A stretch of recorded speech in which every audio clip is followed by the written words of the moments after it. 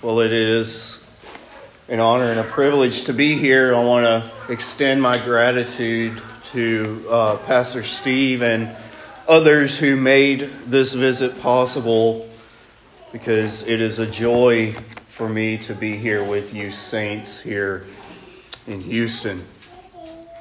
If you would, please turn in your Bibles with me to Psalm chapter 19.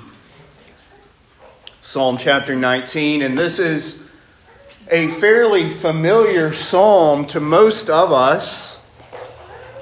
And while we're only going to be focusing our attention on the first 6 verses this evening, I do want us to make sure that we see the singular focus of this psalm, which is God's revelation to man. Many theologians have termed the 2 ways in which God reveals himself to man as the 2 books of Revelation. There is the book of nature or book of creation, which is seen in verses 1 through 6, and we'll cover that this evening. And then there's also the book of Scripture, which is seen in verses 7 through 11. And it's to this first book, the book of nature or creation, to general revelation, that we will focus our attention this evening.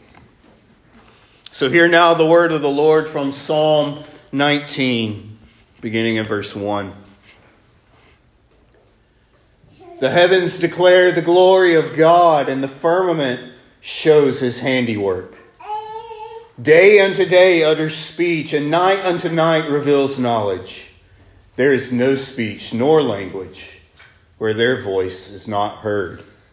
Their line goes out through all the earth, and their words to the end of the world.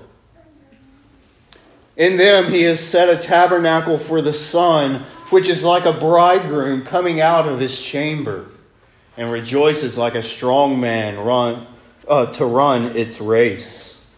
Its rising is from one end of heaven, and its circuit to the other end, and there is nothing hidden from its heat. Thus far, the reading of God's word. Let us ask his blessing upon it. Heavenly Father God, you have called us into this place to bring our sacrifice of praise, and we have done that. And so now we sit at your feet, O Lord, longing for the meat of the word. So we ask that you would feed us in this moment. We ask that you would add a blessing to the reading of this word, that you would add a blessing to the hearing of it as we sit under this word. And now, Lord, as we come to the proclamation and preaching of this word, we ask that you would bless that as well. Let the words of my mouth and the meditations of my heart be acceptable in your sight, my strength and my Redeemer.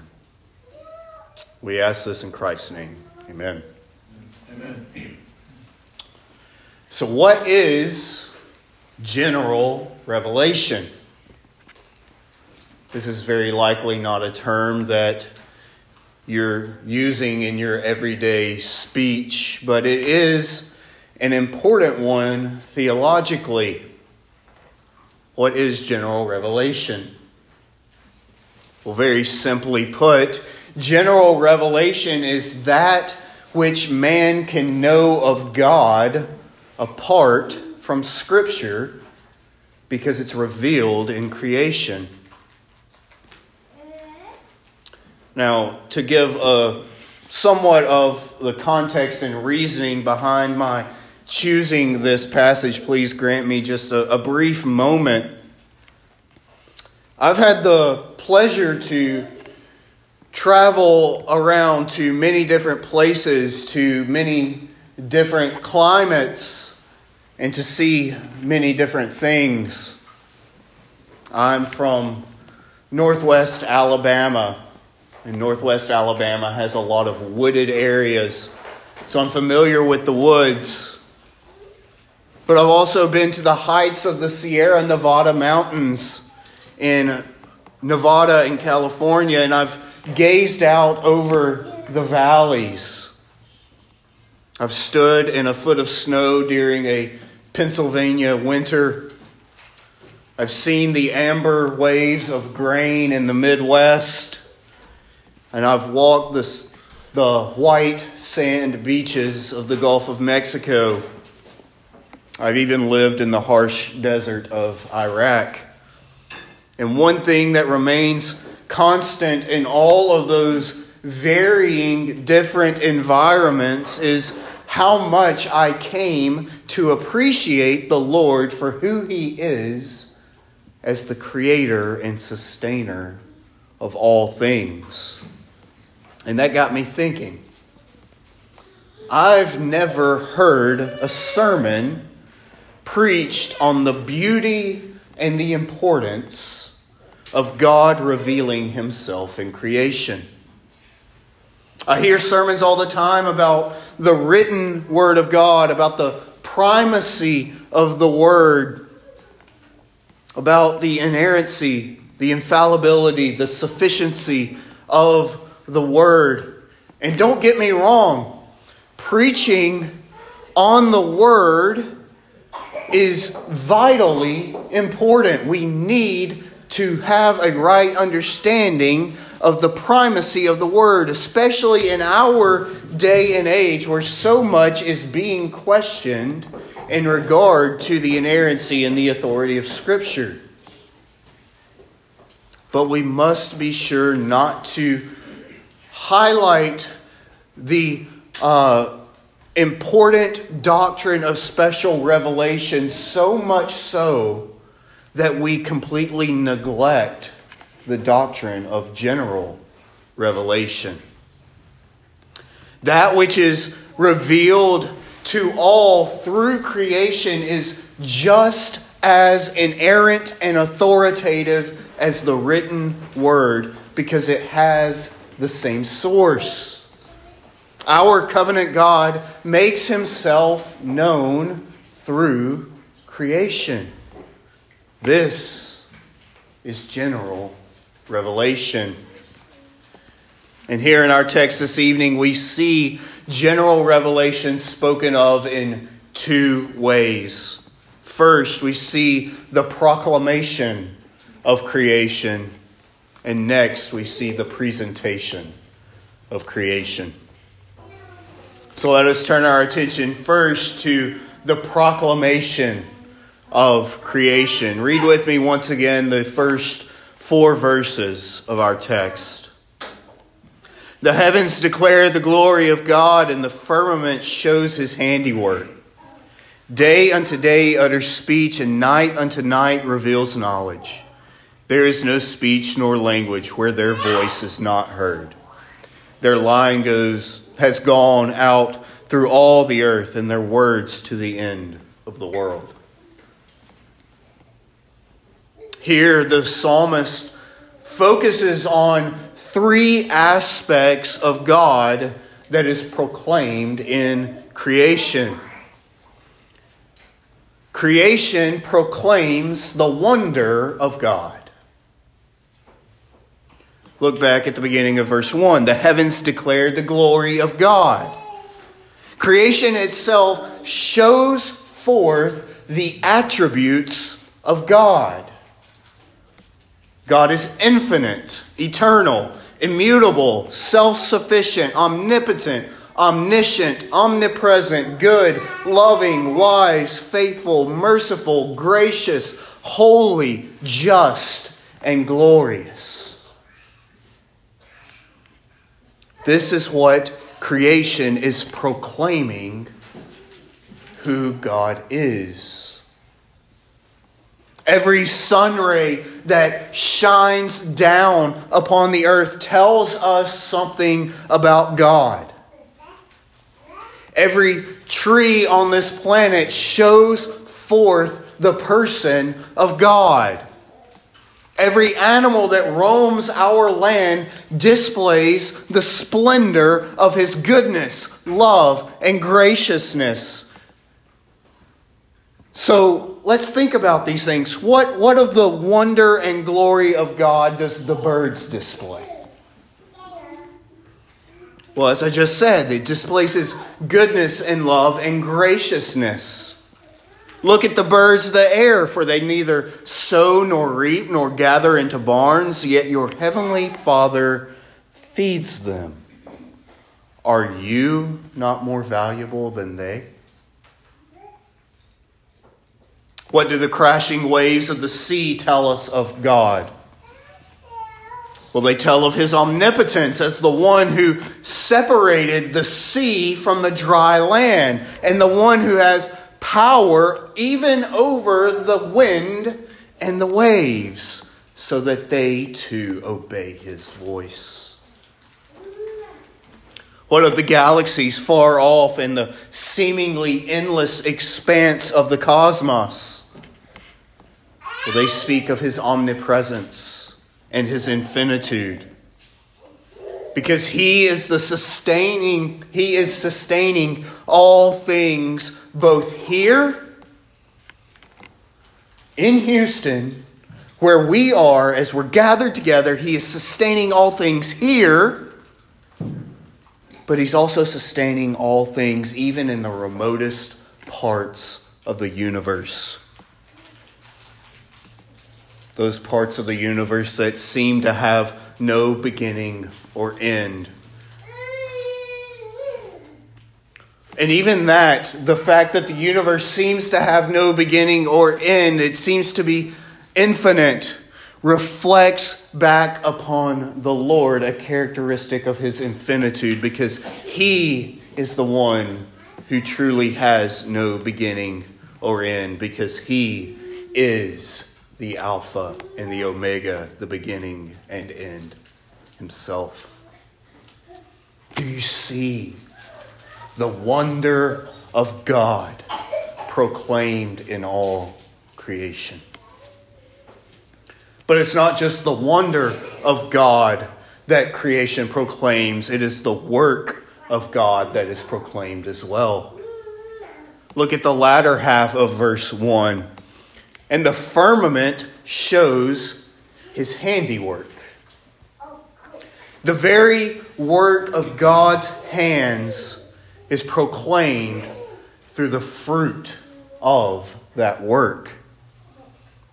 Now, you may be sitting here thinking, yeah, that makes sense. Of course, creation proclaims God's handiwork because it is itself a work of God's hand. And you'd be right. But creation proclaims so much more of God's handiwork than simply that he is the creator. What does the snow falling in its perfect white blankets proclaim concerning God's handiwork?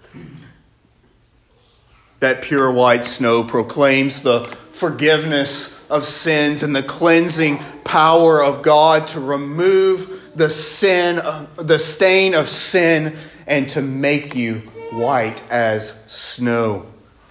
Psalm 51:7 says, "Purge me with hyssop, and I shall be clean. Wash me, and I shall be whiter than snow." What of the leaves of the plants? What do they teach us of the handiwork of God?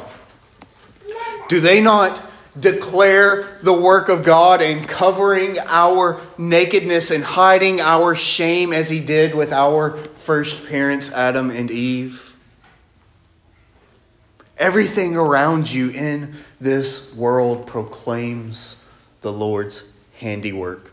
What he has done in acts of creation and providence, and how he has worked to bring about salvation for his people. Do you see the work of God proclaimed in all creation? Creation proclaims the wonder of God, the work of God, and now the word of God. Creation proclaims the word of God. The creation speaks. Not in an audible way, but it does speak. The testimony of God comes by way of the glory that is proclaimed in this world. Verse 2. Day unto day utters speech, and night unto night reveals knowledge. The continual aspect of the language of this verse speaks to the never-ending proclamation of the Word of God in creation. The Hebrew phrase here, translated as utters, has in it the thought of pouring out or welling over with speech, as though days and nights were but as a fountain flowing forever with the Lord's praise. This proclamation of the word goes forth. And we see it continuing on in verses 3 and 4. There is no speech nor language where their voice is not heard. Their line has gone out through all the earth, and their words to the end of the world. On this note, Calvin writes, different nations differ from each other as to language, but the heavens have a common language to teach all men without distinction. Nor is there anything but their own carelessness to hinder even those who are most strange to each other and who live in the most distant parts of the world from profiting, as it were, at the mouth of the same teacher. Creation has a common language that all men understand. And it's only through their own willful ignorance that they don't understand it, that they don't hear it. There is not one square inch in all of the created universe where this word of God proclaimed through creation is not heard. But this proclamation of creation, it's not enough. It is insufficient in itself. It does not reveal the totality of what man is to know of God and salvation. It is sufficient only to condemn. As we saw in Romans 1, for the wrath of God is revealed from heaven against all ungodliness and unrighteousness of men, who suppress the truth in unrighteousness, because what may be known of God is manifest in them, for God has shown it to them. For since the creation of the world, his invisible attributes are clearly seen, being understood by the things that are made, even his eternal power and Godhead, so that they are without excuse. Because although they knew God, they did not glorify him as God, nor were thankful, but became futile in their thoughts, and their foolish hearts were darkened. Professing to be wise, they became fools and changed the glory of the incorruptible God into the image made like corruptible man, and birds, and four-footed animals, and creeping things.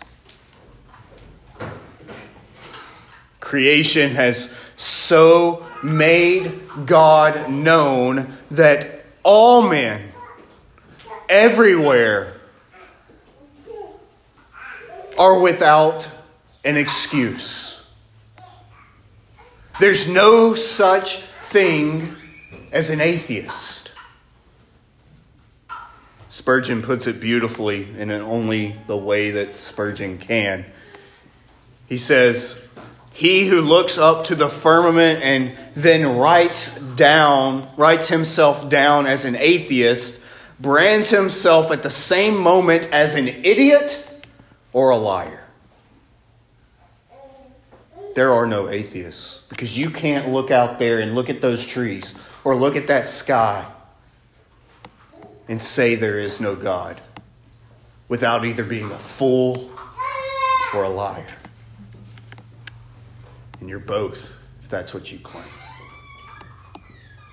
Only a fool would say that there is no God, because the evidence is right there, plain to see. Man in his natural state only knows enough about God as revealed in creation to damn him to hell. And this is why we cannot neglect special revelation. This is why the primacy is placed on the written word, because that is where the way of salvation is made known. Creation can't tell you the magnitude of your sins, but the word can. Creation can't tell you your need for a Savior, but the word can. Creation can't tell you to confess with your mouth that Jesus is Lord and believe in your heart that God raised him from the dead, but the word can. And if you're here today and you're not trusting in Christ, heed the testimony of all creation and hear the call of the Lord from his word. Repent and believe the gospel. Because if you don't, then on that last day, that great day of judgment, the Lord will call upon even creation itself to testify against you as a witness in your judgment. Because you will have denied even their testimony. Trust in the Lord Jesus Christ, and you will be saved. That is the proclamation not just of creation, but of God himself. And at the end of verse 4, David goes on to make a shift from speaking of the proclamation of creation to now speaking of the presentation of creation. Here we get a glimpse of the beauty of creation through the use of poetic language. The end of verse 4 reads, "In them he has set a tabernacle for the sun." This section focuses on the sun, pointing to the universality of general revelation. Now he speaks of that universality towards the end of our passage, so we're gonna move on and come back to that in just a second. But in speaking of the sun, he is speaking of general revelation as a whole. He is using the image of the sun to represent all that creation reveals. And he does this using two similes in our passage, that of the bridegroom and that of a runner. So let's look first to the bridegroom. David says, "In them he has set a tabernacle for the sun, which is like a bridegroom coming out of his chamber." Here we see a bit of the beauty of general revelation, of this book of creation. There is a longing and an anticipation that's envisioned here, where the groom is coming out of his chamber and he is going to be with his bride, knowing that the consummation of that union is near. And so it is with general revelation going forth as the rays of the sun, longing to be joined with those who rightly receive it and bearing fruit. But this image is also a picture of Christ and the church. As the light of the sun goes out in the morning with its activity, and it communicates life and happiness to all things around it, like a bridegroom dressed in his wedding attire going forth from his chamber to his bride, so it is at his carnation did Christ Jesus, the promised bridegroom, visit his church. And Christ, being clothed himself, clothes her, the church, in the robe of righteousness, which Scripture refers to as the marriage garment. So here we see this image of the Son describing general revelation going out, but it also is describing Christ coming to us. And the other comparison is to that of a runner. In them he has set a tabernacle for the sun, which is like a bridegroom coming out of his chamber, and rejoices like a strong man to run his race. This general revelation of God goes forth and it does not return void. It always serves its purpose. It always does its job. When a runner goes out and he runs his race just as he is trained, just as he is supposed to do, he rejoices in it. And the runner in a race has a sense of urgency and a sense of responsibility. And so it is with the Son, as we see in Ecclesiastes 1:5. The sun also rises and goes down and hastens to the place where it arose. It has a purpose, and it fulfills that purpose with haste. And using this imagery of the sun to speak of general revelation, we can make the connection there as well. Because this is how it is with general revelation, which goes forth continually, day after day, because it has a purpose. It goes out to proclaim God, His wonder, His works, and His word. And it does it with joy.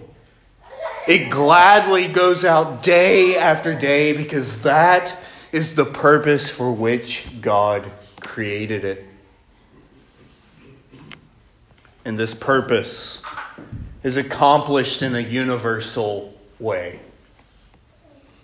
Continuing with that illustration of the sun, the psalmist goes on to say, its rising is from one end of the heaven and its circuit to the other end, and there is nothing hidden from its heat. There is nothing on earth which does not feel the effects of the sun in some sense, either by light or heat or radiation. The sun penetrates through everything. And remember, the sun is simply an illustration for general revelation. If this is true of creation itself, that it penetrates into everything, then it must be true that the revelation of that revelation which the creation proclaims. There's nothing to which that revelation of God does not penetrate. That revelation of God penetrates to the very heart and core of every human being on this planet. And just as the sun penetrating into all the earth has varying effects based on what it reaches, so too does general revelation.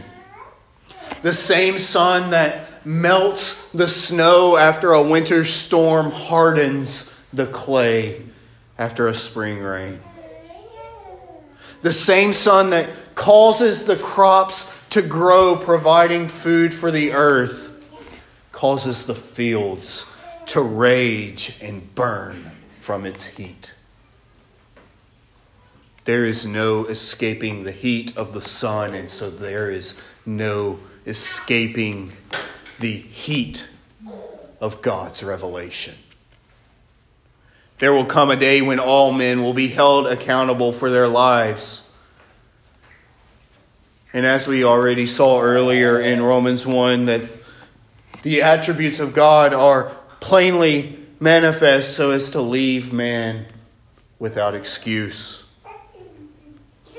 The general revelation that goes forth throughout all the earth will serve to either melt the heart of stone, softening man to the gospel, or it will serve to hardening the heart so that man will rebel more and more against the truth that they already know. The general revelation of God will either cause the seed of faith to grow, bearing fruit of the gospel in man's life, or it will ravage man as a wildfire, causing death and destruction to those who are not outside of his wrath. Immediately after Paul's explanation of general revelation rendering man without excuse, he writes of the end result in Romans 2. Therefore you are inexcusable. For as many as have sinned without law will also perish without law, and as many as have sinned in the law will be judged by the law. For not the hearers of the law are just in the sight of God, but the doers of the law will be justified. For when Gentiles who do not have the law by nature do the things in the law, these, although not having the law, are a law to themselves, who show the work of the law written in their hearts, their conscience also bearing witness, and between themselves their thoughts accusing or else excusing them in the day when God will judge the secrets of men by Jesus Christ according to my gospel. There will come a day when all men will stand before the great white throne of judgment. And unless the people in this world who only have the light of nature are warned of the end that's to come, they cannot know what's coming. This is your duty, believer. You have a responsibility to go out and to warn those in this world who are blinded by their sin and who can't see the wrath to come. You have a burden to proclaim salvation to those who are suppressing the truth in unrighteousness. What are you doing to fulfill that responsibility? Here in a city of nearly 2.5 million people, what are you doing to reach them with the gospel? The day is coming when they will no longer be warned. The day is coming when your voice will no longer be heard in this world. The day is coming when unbelievers will be cast into the lake of fire and will feel the immense heat of the revelation that they have rejected. But brothers and sisters, that day is not right now. There is still hope for those who are not of us. And until that day comes, you have the responsibility to proclaim the gospel, to warn people of the wrath to come, and to call them to repentance. Do not neglect such a great responsibility. I know that the doctrine of general revelation can sometimes be simply a topic of theological discussion, something for us to simply pontificate over in our studies or in our backyard discussions. But there must be some practicality to it. Doctrine must lead to doxology. Orthodoxy must lead to orthopraxy, or to put it in simple terms, what is true must impact what you do. So I want us to leave here with 5 practical truths of this great doctrine. First, creation is a source of comfort for us. Creation is a source of comfort for us. And this is because the God who made all things, who created the sun and the moon and the stars, the God who planted every plant and causes the wind and the rains to come, is sovereign over all things.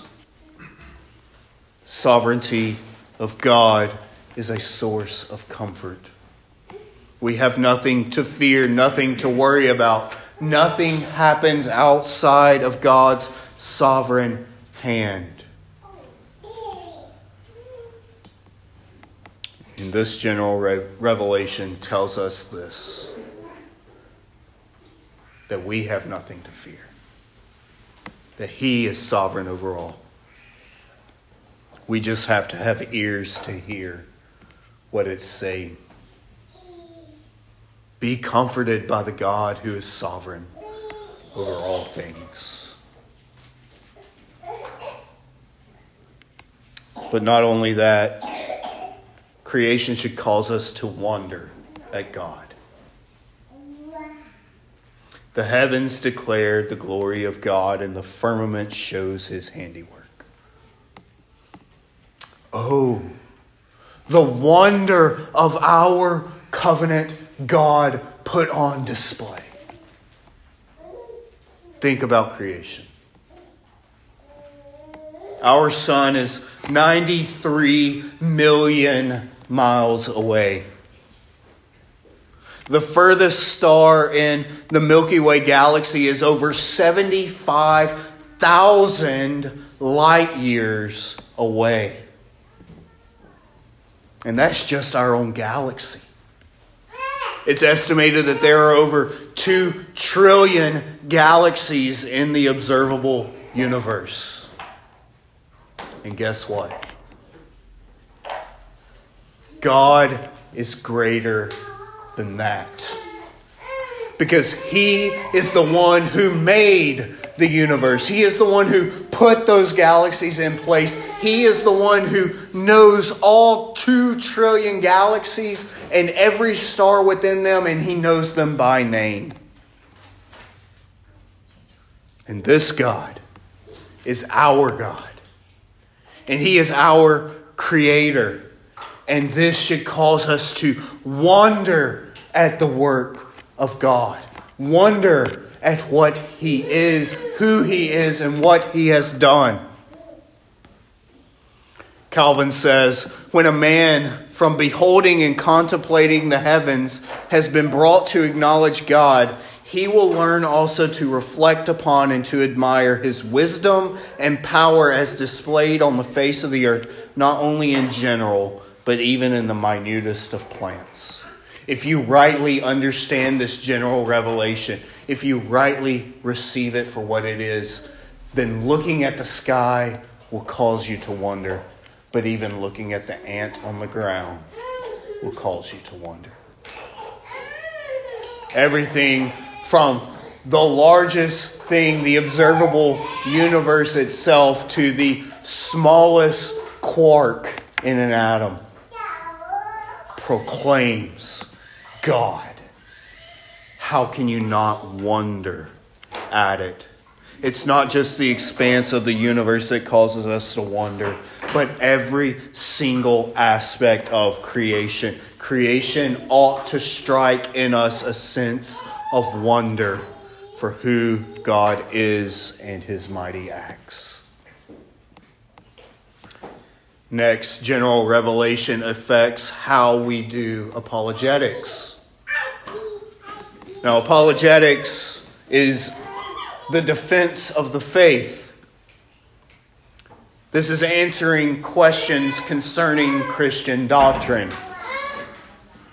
And if this doctrine of general revelation is true, then we have the consciences of men on our side, because every man innately knows that there is a God.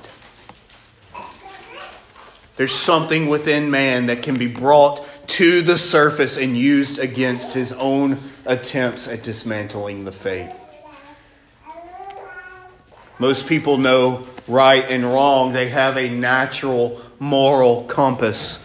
They already know the 10 Commandments, even if they can't tell you what they are, because nature has revealed it to them.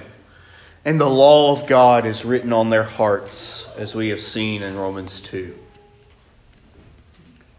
This is something that can be utilized in defending the faith. Appeal to the conscience. Make the person say that they don't know what it is that they're trying to talk about. Show them their folly. Make the person realize how foolish they are in contradicting themselves. Show them that they, in their innermost being, don't even believe the blasphemies that they are claiming to be true. And then hit them with the gospel. And this brings us to our next point of application. General revelation affects how we do evangelism and missions. If we don't tell people about Jesus, they won't know the way of salvation. We've already seen that general revelation reveals enough of the attributes and characteristics of God that man is left without excuse. You may be in a situation, you may find yourself in a situation where you will have to say something to an unbeliever, where you will have to share the gospel of Jesus Christ to someone. And if they don't hear it, if you don't proclaim it to them and they never hear that gospel of Jesus Christ, then they will never know the state that they find themselves in as unbelievers. Faith comes by hearing, and hearing by the word of God. We should all be sharing the gospel with those around us. This doctrine of general revelation ought to affect how we do it, whether locally or globally. Because we know that without the proclamation of the gospel, that general revelation only leaves man without hope. And then finally, our fifth point of application. We should be thankful that we're not left with just general revelation. We need something more. General revelation is insufficient for faith and life. We can't just end at verse 6 in Psalm 19 and neglect what follows. General revelation must be accompanied by special revelation. And thank God that He has given us special revelation. Do you love the word of the Lord?